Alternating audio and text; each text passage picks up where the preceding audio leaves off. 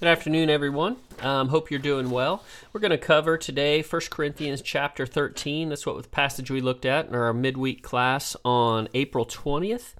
And it is known as the love chapter. It's probably one of the more famous passages of Scripture in all of the New Testament. And not only that, I would argue, and I'm not saying I'm doing this alone, I think most would argue that this is quite possibly the best literary description of love that has ever been penned. So this is quite an incredible passage of Scripture and something easy to remember because it's the 13th chapter of 1 Corinthians and there's 13 verses. So if you can just remember 1 Corinthians 13:13, you know exactly where to find this in your New Testament. Going to give you an opportunity to read this, and we're pretty familiar with it. We hear it at weddings and stuff, but there's more to it than just simply being something quoted at weddings. This is something that is to be a part of all of our relationships, and in the context of what we're looking at today in this, the way that we treat each other in the body of Christ. That's what we're looking at specifically here. So, going to give you the opportunity to read these 13 verses.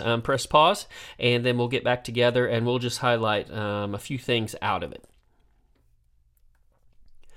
Okay, hopefully you had the time to take a look at that. Remember, this passage of Scripture about love is found just smack dab right in the middle of an ongoing conversation, or answering a question, I should say, of Paul from the church in Corinth, and spiritual gifts is the topic. And they, more specifically, probably had a question for him along these lines. Does a Christian have to speak in tongues? They were very, very fascinated with this particular spiritual gift. And Paul makes it clear that spiritual gifts are very important, and in 1 Corinthians chapter 14, he's going to talk very specifically about this, about those of the spiritual gifts that are so vitally important and those that aren't quite as important. But what he's going to make clear here before he gets into that specific part of his discussion is this.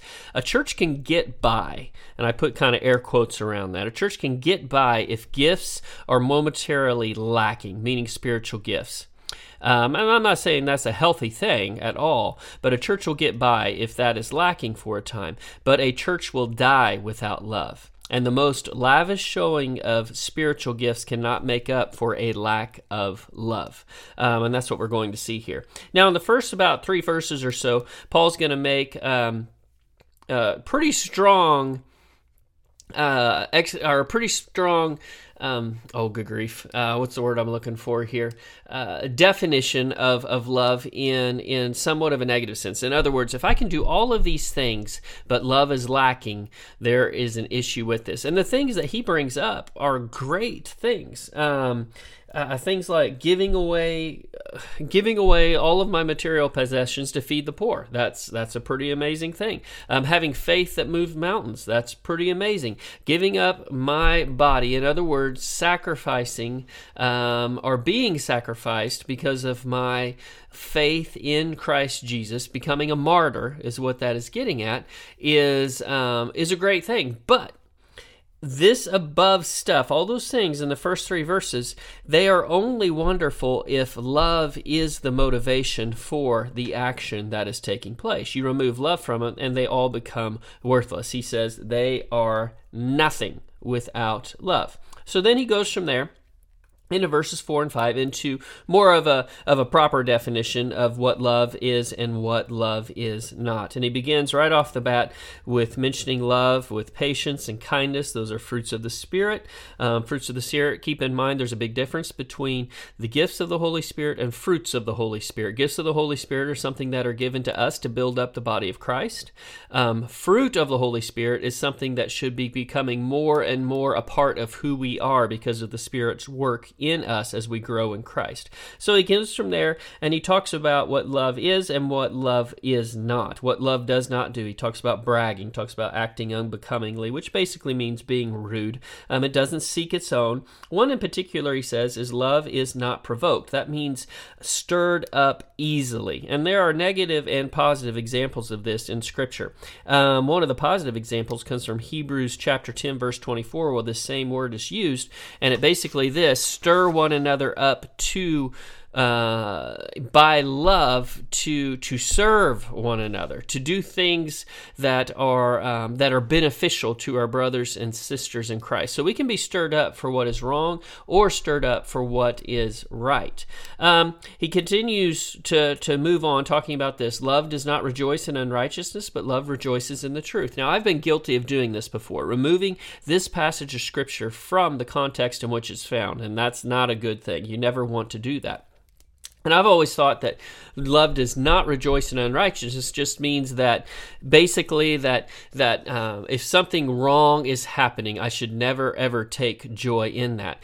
And where that is scriptural, this needs to be seen in the context of relationship. So what it basically means is this: if I see someone else being hurt, even if they deserve to be hurt because of poor choices that they have made, I should never take joy in or gloat about what is taking place from them. There is no room for that within the love of a believer. So love does not rejoice in unrighteousness. Love rejoices with the truth. And once again, I've always kind of looked at that in that just what is ever right, love rejoices in that. But this must be seen as well in the context of relationships. So if someone is seen or shown to be innocent of something that they have been convicted of, whether it be in court or whether it be just be in life, seeing this in the context of relationship, we should rejoice in that the truth is known. For instance, say someone is acquitted of something, we should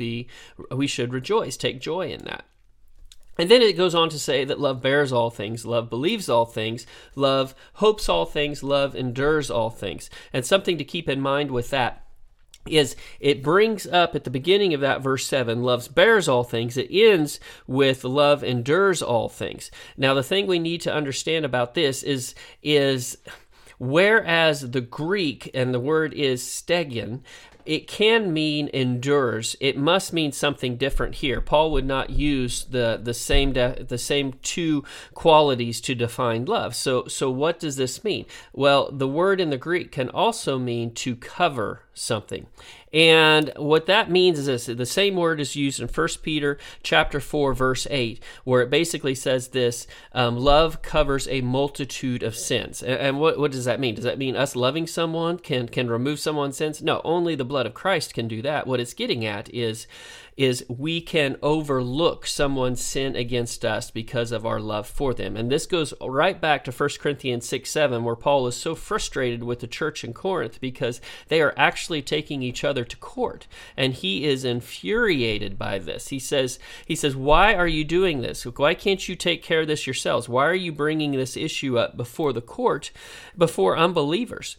And then he goes on to say this: why are you wronging each other? And why are you allowing yourselves to be wronged? In other words, it's one of those things about maturing in Christ to become unoffendable. In other words, someone can't hurt me because my love for them does not allow what they have done to affect me or affect the way that I think of them. Now, this does not mean to be naive or anything like that. This is just saying that we are ready to give somebody the benefit of the doubt. Love covers a multitude of sins. So that's a lot what that bears means, all right? Love hopes all things. Love believes all things. We must be ready to believe the best about someone. We must be ready to give second chances to people because that's what love does.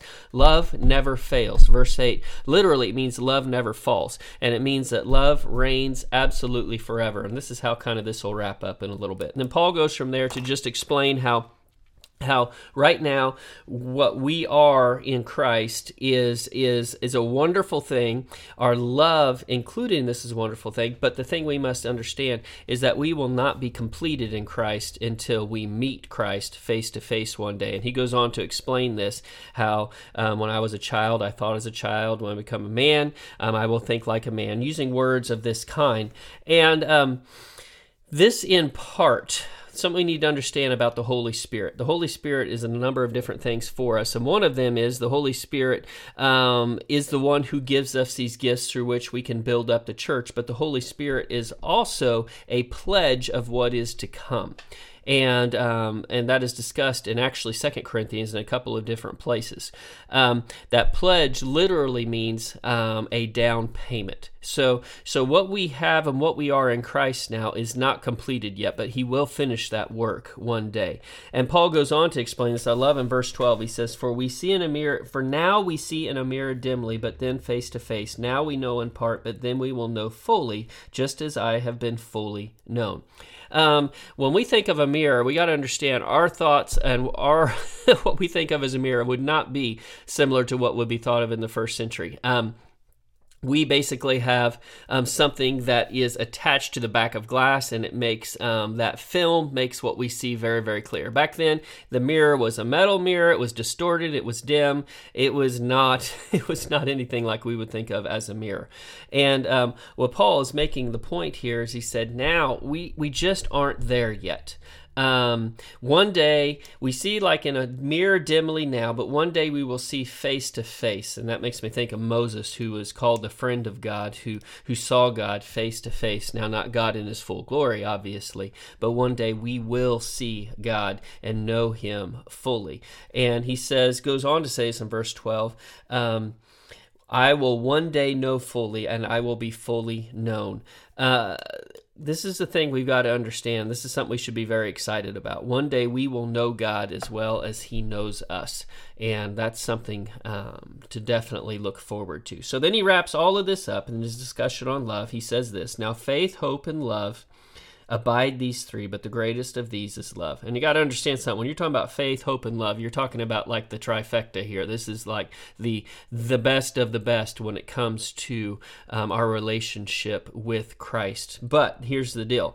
Of those three, only love is eternal, because there will be no need for faith or hope when we reside in the presence of God one day. Love will be there, though. Love reigns forever. So a great thing, right in the middle of this discussion on spiritual gifts, we get this incredible definition of love. It is the ultimate, the superior, in Paul's words, the more excellent way, and it must always be a part of our relationship with our brothers and sisters in Christ. We are to love God with our heart, soul, mind, and strength, and love the people around us as ourselves. So that's something we must keep in mind.